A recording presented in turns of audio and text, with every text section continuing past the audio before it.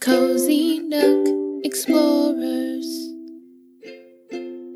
I'm Jackie. And I'm John. And we are the Cozy Nook Explorers.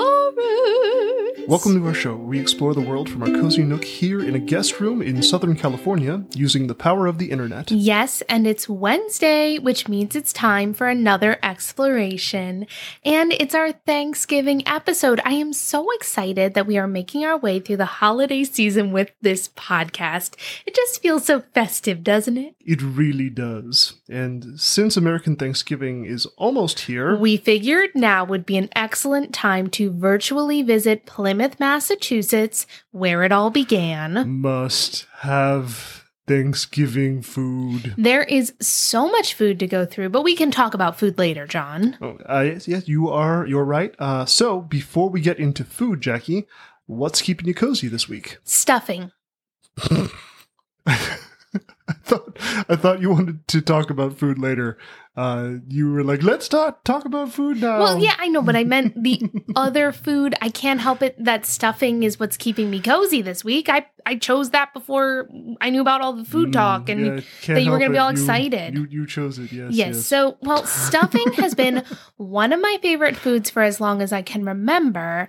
So I'm obviously jazzed that Thanksgiving is coming up. That being said, my mom used to make big batches of stuffing and freeze it in little Ziploc bags so that I could take a bag out of the freezer and microwave it whenever I wanted. So little Jackie had Thanksgiving all the time and it was great. Maybe I should start that up again. I should just make a big batch and throw it in the freezer. What do you think? It could be good. Now, do you prefer stuffing cooked in the bird or do you prefer it in a pan? So I actually prefer it in the pan. I get in the bird, but I like in the pan for a few reasons.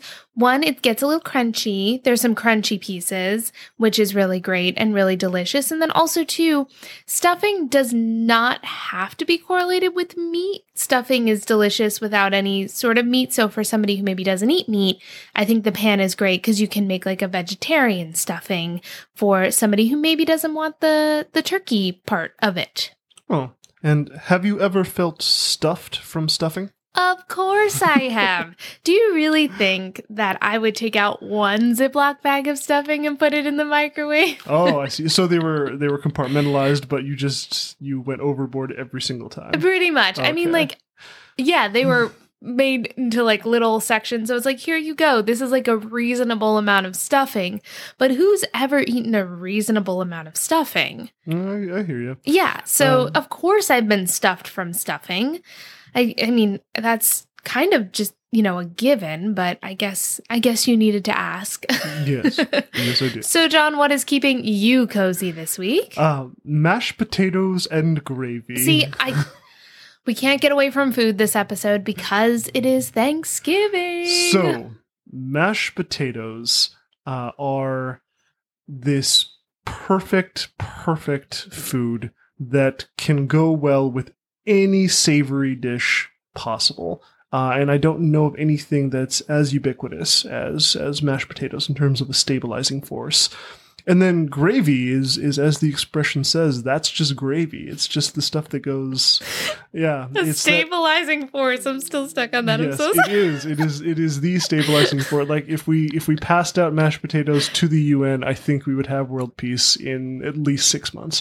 And then the gravy on top is just it is the thing that makes the dish. Is where most of the flavor comes from. But it's just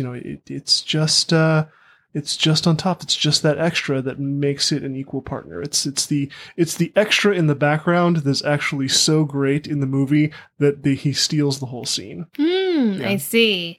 Now, do you prefer mashed potatoes plain or something like garlic mashed potatoes? The mashed potatoes plain when mixing it with other stuff, but if I'm only eating mashed potatoes by themselves, definitely mashed potatoes with garlic. All right. I think the garlic does add something to it. And do you prefer, some people put potato skins into their mashed potatoes. Do you like that? Yeah. I mean, I can really go either way. I guess it depends on whether I want them more on the creamy side than no skins. But if I wanted something that's a bit more, how would I put that?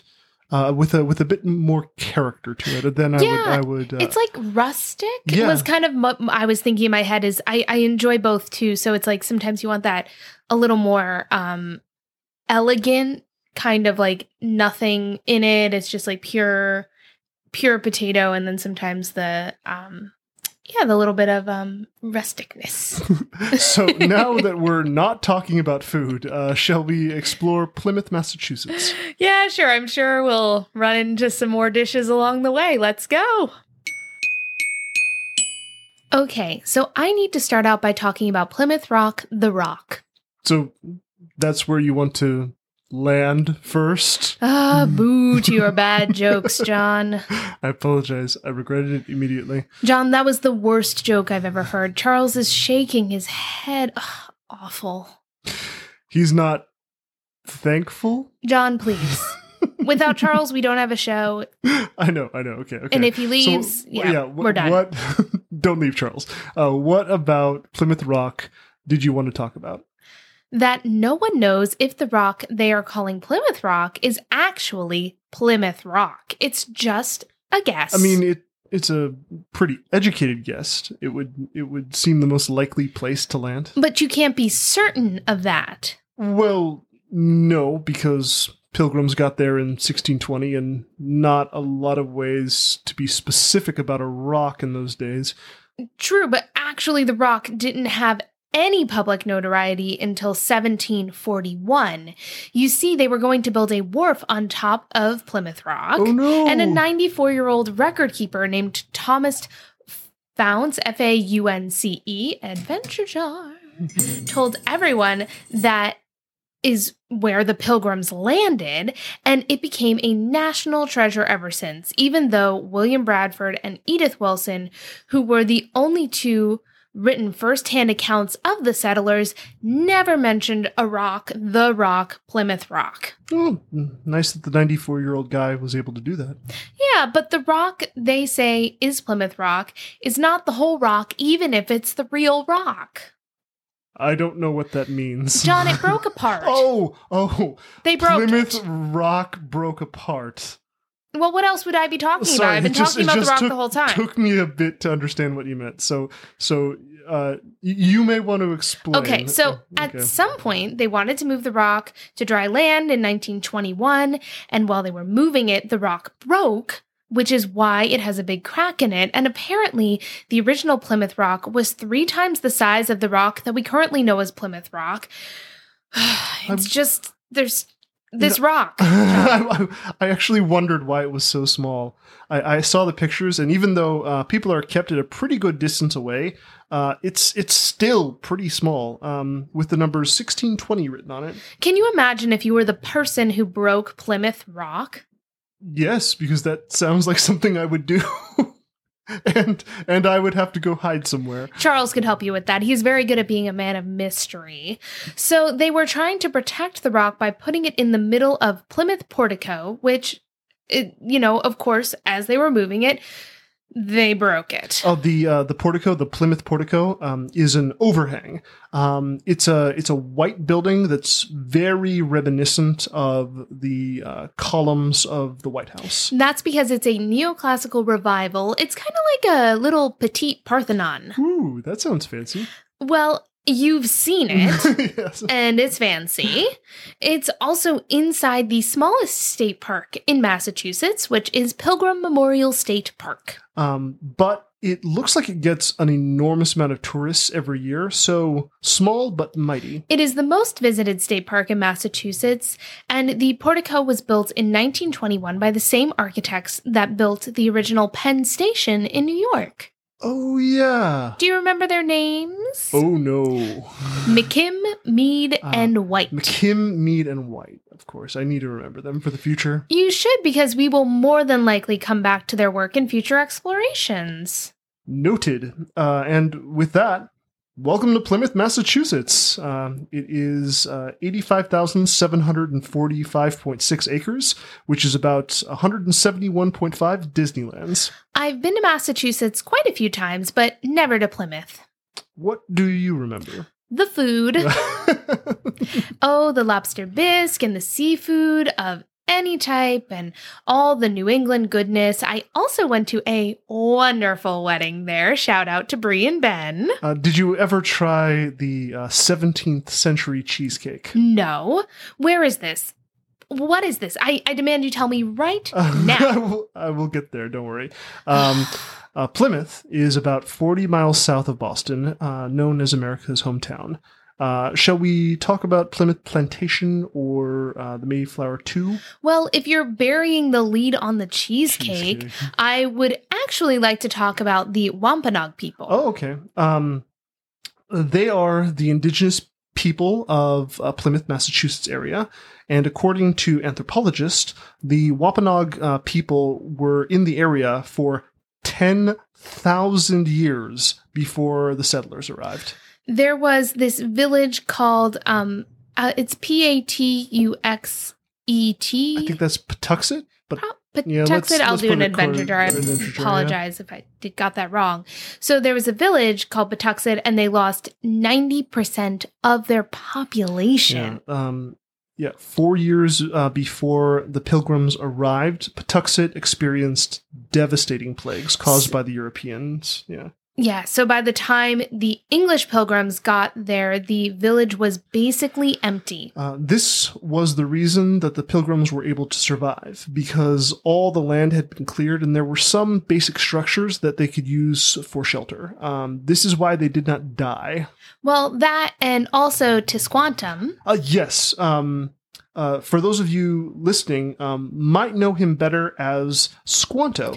Tisquantum had a harrowing life. He was kidnapped. Yes, twice. And he was sold into slavery in Spain and then escaped to live with monks. And then he was returned to his village only to find out that his village was destroyed by the plague, so he went to live in a nearby village. And when the Pilgrims arrived, Squanto acted as an interpreter and a guide. He even found a little lost boy for the Pilgrims. Isn't that so nice that he did that?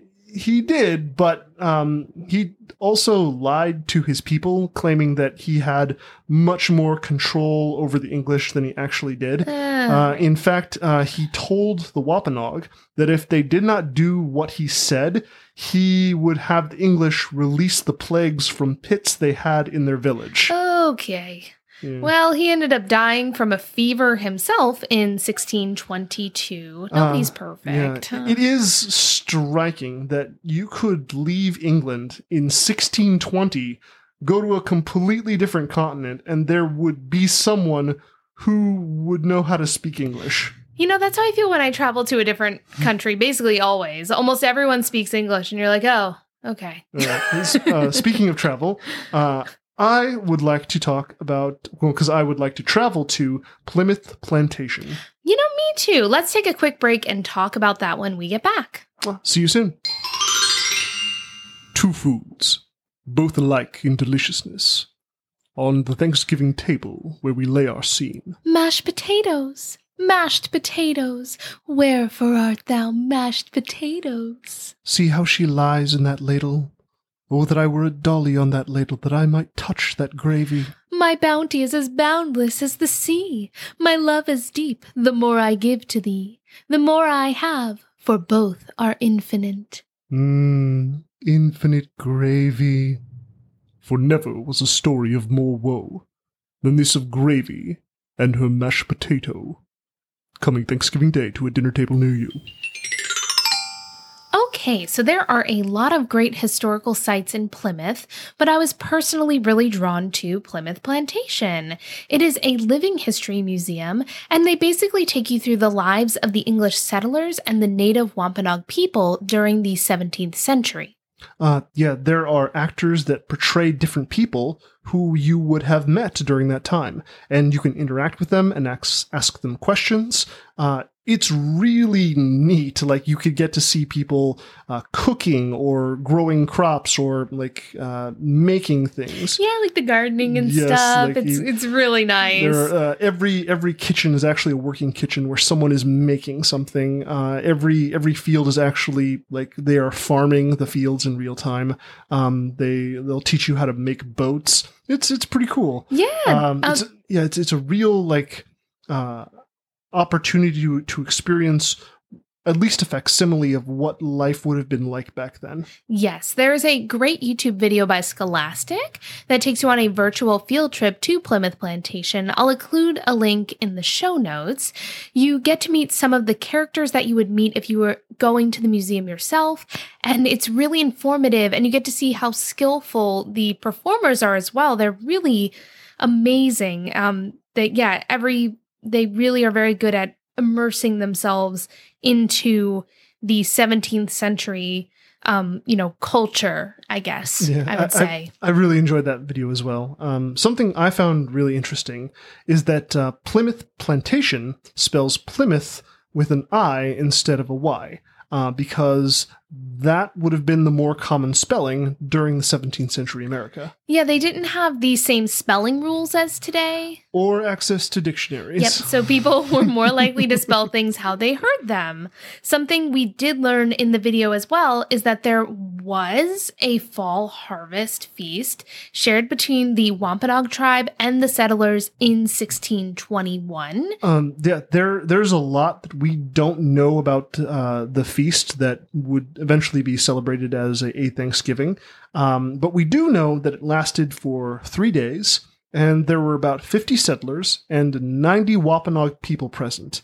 I think it's important to note that the Wampanoag people, they were massacred by the settlers 16 years after the feast.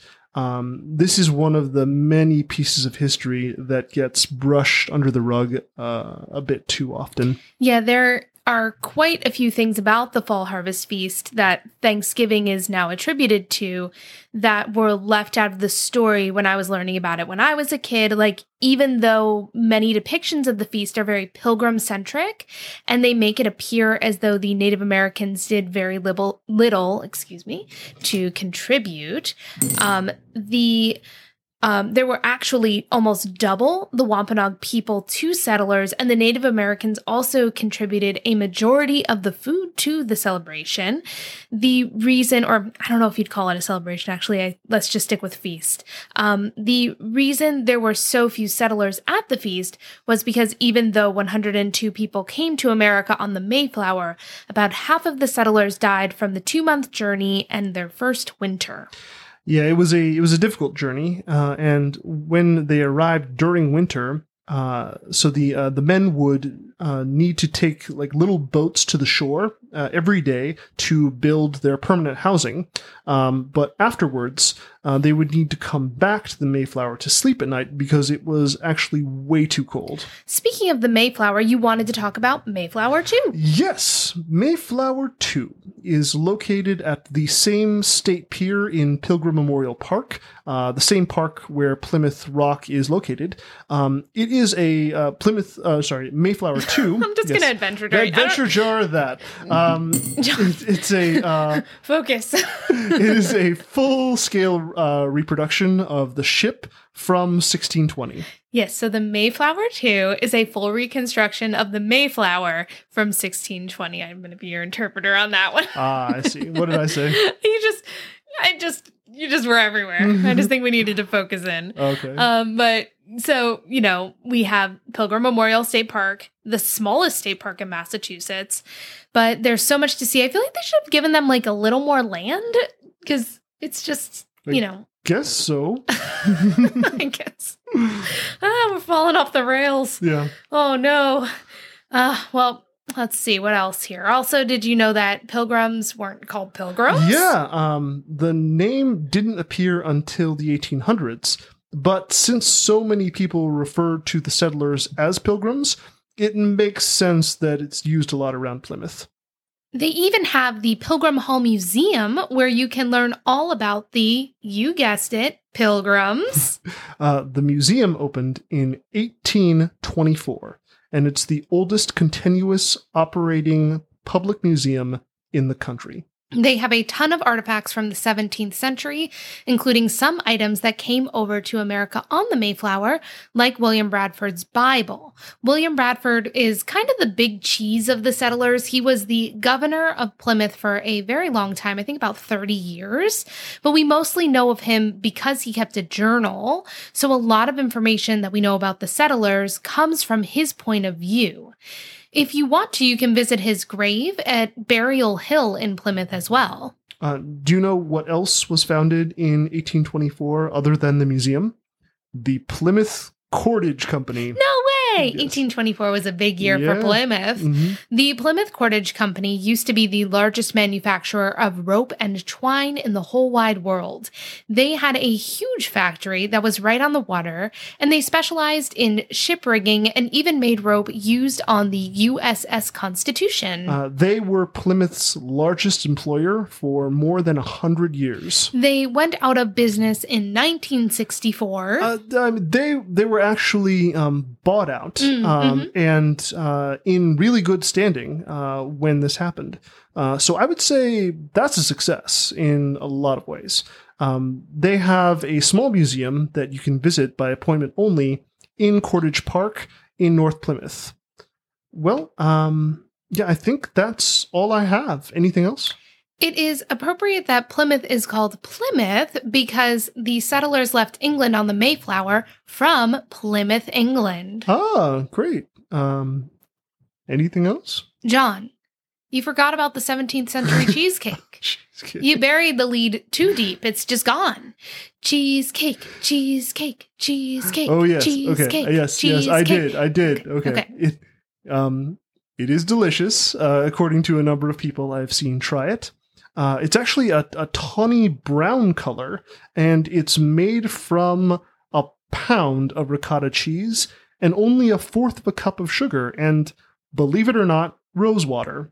It looks super rustic. I would like some now, please. Would you make it? They only serve it in Plymouth Plantation, but and I want it now. Well, we will try and sort this out after a quick word from our sponsor. Cheesecake, cheesecake, cheesecake. Come on, Charles. Hey, Jackie, I got you some stuffing mixed with turkey as requested. You did? Thanks so much, John. You know it's my favorite. John, what is this made of? Stuffing. It said it on the box. John, this is cotton mixed with turkey. Oh. Well, you didn't clarify. Why in the world would I need to do that? I thought you might have a hobby making stuffed animals. Well, I don't, and why would I mix cotton with turkey? Stuffed turkey is a stuffed animal. But you don't stuff a turkey with turkey. Oh. Stuffing. Before you stuff, have the right stuff. Every episode, we like to research and highlight something special in the community that we're exploring. Today's community shout-out is Hydrea for Heroes. This organization was founded in 2013, and they provide custom support services to our military veterans as they transition through civilian life. They also provide services to military widows as well. They've assisted over 700 veterans. They are based out of Plymouth and offer services to the surrounding counties. Their mission statement is to provide adaptive housing renovations, qualified home repairs, specialized mobility equipment, vehicle modifications, veteran family support, and workforce readiness programs that will alleviate challenges that make a positive difference in the lives of veterans and their families. There is a lot of things to love about Hydrea for Heroes. But the thing that I love most is that they offer custom support for veterans. Yeah, I think it's really special that they're willing to look at a really specific circumstance and try to help the best they can, because I'm sure there's a lot of things that could come up that I, maybe you wouldn't even think of. So I think that's really special that they do that. If you would like to support Hydrea for Heroes, you can donate through their website. We will include a link in the show notes. And while we are on the subject, we wanted to be sure to say thank you for your service to all members of our military. Thank you for your service. Well, that's the show. Thank you so much to our spirited producer, Charles. Thank you, Charles. And thank you so much to our listeners. We couldn't be more grateful that you take the time to listen to our show. If you've been enjoying this podcast, please take the time to subscribe, rate us, and write a review on Apple Podcasts. It really helps the show, and we'd really appreciate it. Also, tell your friends. If there's someone you know who would enjoy this podcast, please share. You can also follow us on Instagram at Cozy Nook Explorers, or send us an email at cozynookexplorers@gmail.com. We'd love to hear what's keeping you cozy, and we also love travel suggestions. We'll be back in 2 Wednesdays with our next exploration. Yes, on Wednesdays, we explore. Stay cozy, and we'll see you soon. Happy Thanksgiving!